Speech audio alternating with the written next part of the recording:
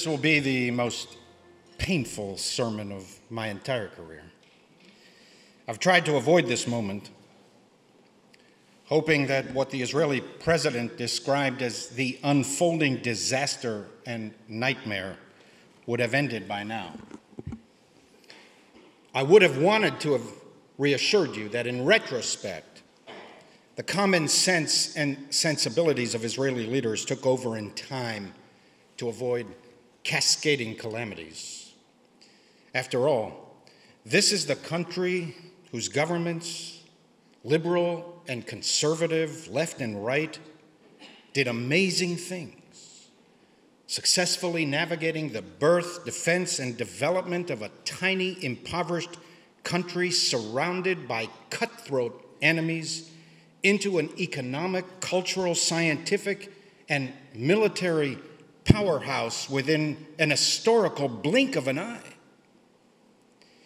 Zionism, a marginal movement at the close of the 19th century, became the world's most successful liberation movement of the 20th century. I'm still hopeful that this immediate crisis will ease soon, that domestic and international pressure will force the government to slow its legislative blitz and cool the passions and ease the national distress. And then Israelis can get down to the real business of social reform that I hope will transform Israel into a stronger, more cohesive, and united society. Israelis understand now that something fundamental is at stake. It is not only the role of the courts and the proper balance of power between the three branches of government. The current debate has long surpassed this one issue. What this struggle is really about is what do we mean when we proclaim Israel to be both Jewish and democratic? What do we mean by democracy? What do we mean by Jewish? And how do we resolve the friction between the two? For understandable reasons, Israel never fully resolved its founding tensions. She was born 3 years after the Holocaust. It was a difficult and dangerous birth. Her neighbors were determined to strangle the baby in its crib.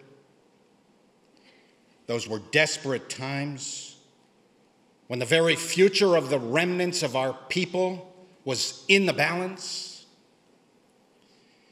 In the years after barely winning independence, Israel brought in millions of persecuted Jews from every corner of the world, most from non-democratic countries, absorbed them with difficulty and unevenly, and developed the state piecemeal as best it could, all the while successfully defending itself from daily existential threats.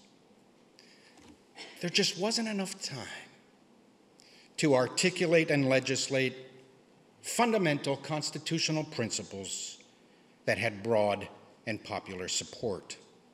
The demands of daily survival took precedence. I hope that the silver lining of this crisis will be the opportunity to finally address the foundational principles of Israeli society. And while it is for Israeli citizens to determine these principles, world Jewry has an important role to play. Jews are bound to each other by the bonds of history and destiny. Kol Yisrael arevin ze bazeh. All Jews are responsible one for the other. We too must be active in influencing the character of the Jewish state, mindful that it is Israelis who have the final say. We've been involved in this from the first hour of Jewish statehood, and even before. what transpires in Israel directly affects the future of American Jewry. If there is anyone who thinks that we can go on our merry way, turning our back on Israel and living in splendid American isolation, never having to think of all of the messiness of Jewish statehood, you are deluding yourselves. The nature, character, and well-being of Israel will, in large part, determine the future of American Jewry. The breadth and intensity of the escalating protests encourage and invigorate me. Israeli democracy is alive and kicking. Many of those marching weekly on the streets are amazing people. They are from the left. They are from the right. They are secular. They are religious. They are orthodox. They represent the full gamut of Israeli society. They are patriotic and filled with good Jewish and humane values. It is deeply concerning to me that what requires slow, thoughtful, and careful deliberation is being rammed through the legislative process at breakneck speed. Even if you support every measure proposed by the Israeli government, and if you do, you're in the minority. Still, the daily intensifying damage to Israel should concern you deeply. The Israeli government is tearing Israeli society apart and bringing world Jewry along for the dangerous ride. Israel's enemies can hardly contain their glee. And Zionism's opponent in the West cluck day and night. You see, we told you so. And there should be no confusion.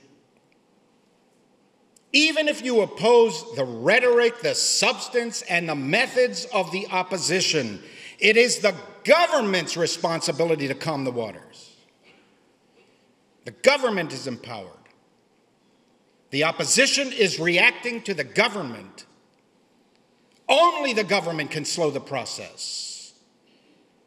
Instead, it took 17 minutes for the government to reject President Herzog's bridging framework. 17 minutes!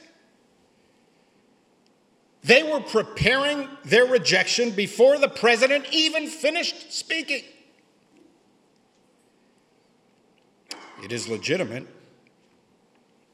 even necessary, to debate the proper balance between the unelected judiciary and the elected legislature.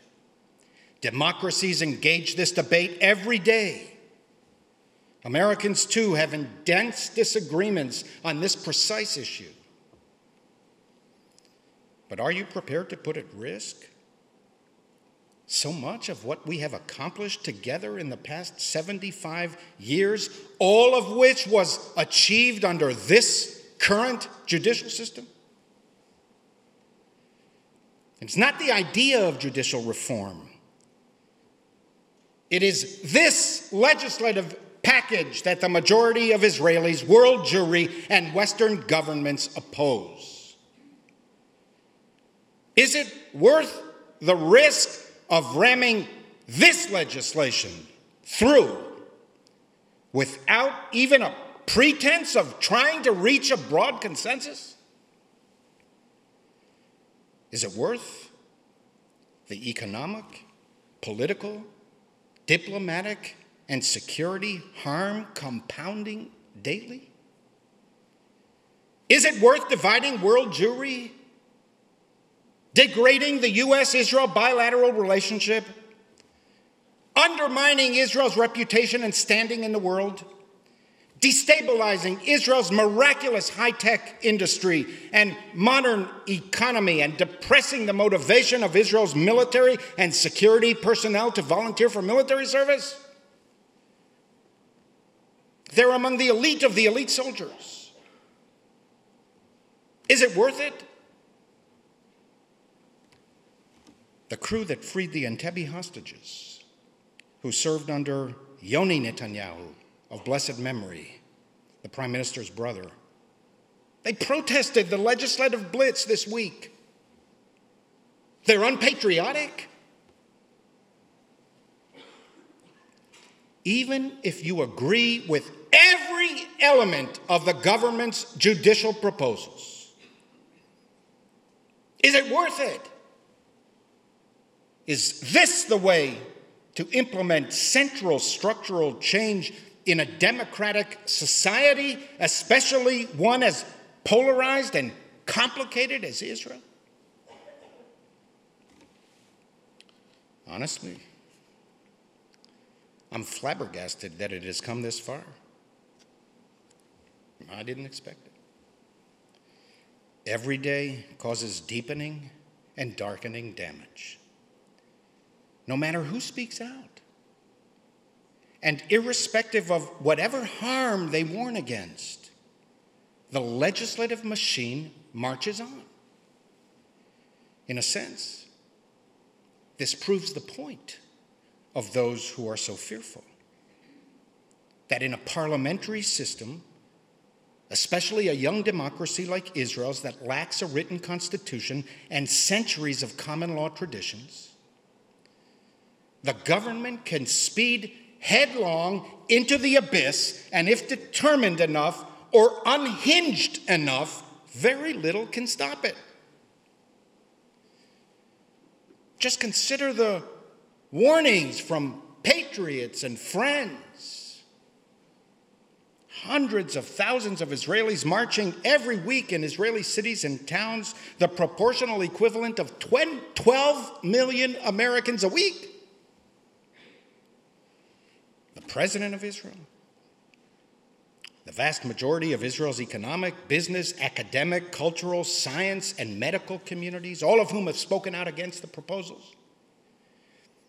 Its banking industry, the chairman of the Bank of Israel, its former attorney general, Israel's main labor union, CEOs and top researchers of Israel's public health system, 6 Israeli Nobel Prize winners, a substantial part of its military, including former heads of the IDF, U.S. congressional representatives, Democrats and Republicans, Jewish and non-Jewish, longtime friends of Israel, constitutional scholars in the West, the former chair of the Federal Reserve, and practically the entire American Jewish establishment, including the federated system and most of the largest donors to Israel for decades, and most American rabbis, including most mainstream Orthodox rabbis. Trust me, I have spoken with many of them. Nothing has moved this government off of its single-minded focus to pass what they call judicial reform and what the opposition considers judicial castration. To be clear, this government was lawfully, legitimately, and democratically elected. It has a mandate to govern. Still, even democratically elected governments are obligated to uphold democratic principles, not only the will of the majority, but the preservation and protection of minority rights as determined by adequately empowered and independent courts. Even if you are entirely supportive of the government's initiatives, can you at least understand the concerns of those who are worried? And do you not have an obligation to take that into account in governing? And I take this opportunity to state in no uncertain terms elements of this government appall me. I will not sanitize supremacists, extremists, and religious fundamentalists. They distort Judaism and are an embarrassment to the Jewish people. I don't even want to repeat what these parties believe and what their spokespeople have said. First, because I don't have the time. And second, I am embarrassed that Jewish leaders representing the state of Israel can even speak this way, let alone believe these things. Go online and read it for yourselves to your heart's distress. These are not our values. Whatever your political inclinations may be, and we have a full spectrum in our congregation and in the American Jewish community, ranging from left to right and everything in between, and we embrace them all. These are not our values. Rabbi Stephen Wise was born 149 years ago today. He was the primary spokesperson of American Jews on many issues, especially Zionism. He opposed with every fiber of his prodigious energies the anti-Zionists in our midst. He was one of the key leaders who helped bring about the birth of the State of Israel. And you and we, the congregation and the professionals and the clergy, we've worked hard to honor and perpetuate that legacy. We will never retreat from our Zionist commitments or our willingness to defend Israel from her many enemies. Our critics have cast doubt recently on the commitment of Israel of Reform synagogues. We, the Stephen Wise Free Synagogue, are at the center of diaspora Jewry. We are not Israel's opponents. We are lovers of Israel. We wish it only strength and success. Every few weeks, another Israeli delegation of political leaders, educators, military and security personnel come and visit our congregation to learn about American Jewry. They love coming here. They know that they are among family here. They know they will be embraced here. They know that we represent the vast majority of American Jews, including liberal Jews, no matter what impression our opponents wish to convey. We are the mainstream of American Jewish community. And so in your name, at least those who agree with me, and on your behalf, at least those who agree with me, I want to address the Prime Minister directly. Mr. Prime Minister, our closest friends in the West cannot believe the damage we are inflicting on ourselves. Many of them think we have lost our minds. Stop this runaway car before it hurls off the abyss. It's your responsibility.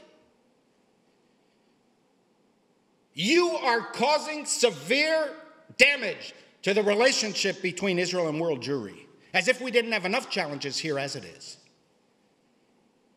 You are imposing on us severe obstacles in keeping our younger Jews connected to the Jewish state. It's Israel's self-proclaimed role to protect the Jews of the world. You voice that principle on every visit here.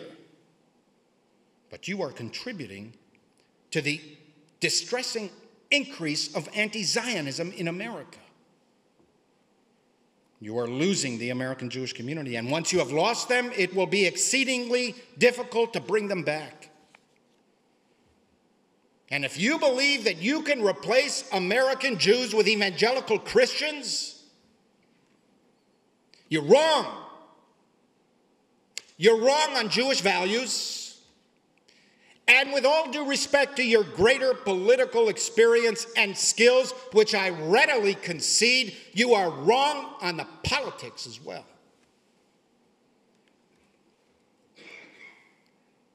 You were elected fair and square. But how can you ignore the massive waves of protest in Israel and throughout the world expressing the pain and worry of millions of our people? Social cohesion and Jewish unity are among your highest obligations. You have a moral and political responsibility to reduce tension and increase dialogue. Your government has caused devastating ruptures in almost every sphere of Jewish communal life in Israel and in the diaspora. Are you sure that both your hands are firmly on the steering wheel, as you so confidently assured us? Or are you being driven off the cliff? Stop the runaway out-of-control car before you drive it over the precipice. Take the off-ramp that the president has offered and the majority of people want. Start negotiating on the basis of the president's framework. Take back those 17 minutes. Stand up to the backseat drivers in your car who have restrained you and tied you down. Grab back the steering wheel and put your two hands firmly on it. It's your responsibility. And a final word to American Jews. Israel is the Jewish people's supreme creation of our age. What we have learned in the past 75 years is that it is hard to build and sustain a state. It's hard to reconcile the morality of powerlessness developed by rabbinic Judaism in the diaspora with the moral exercise of collective power. It's hard to transition from a perpetually oppressed minority into a just and democratic majority. But we have also learned that the complexities of self-government and the moral challenges of exercising power are, by far, preferable for our people than to be powerless and at the mercy of the dark lords. As long as I am here, this synagogue will not abandon Israel, especially in its hours of greatest need. We will double down.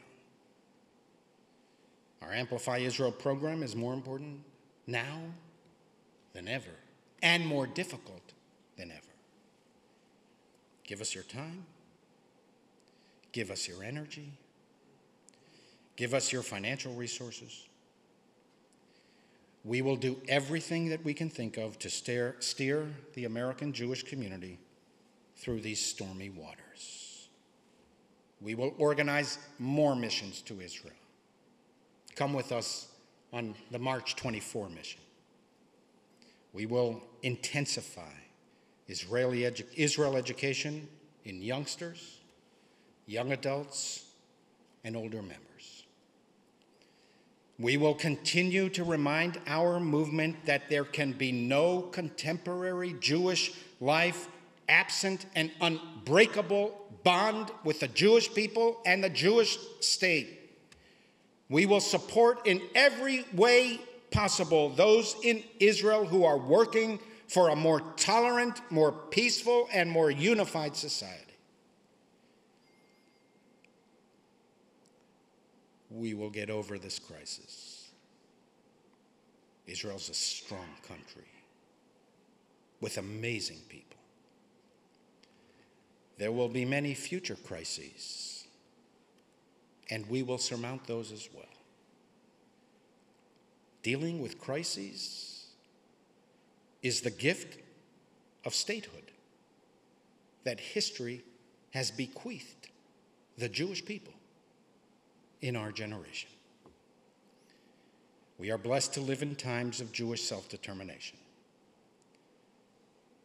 It took us 2,000 years to get back. We do not intend to forfeit the legacy of ages past. To be a free people in our own land, the land of Zion at Jerusalem.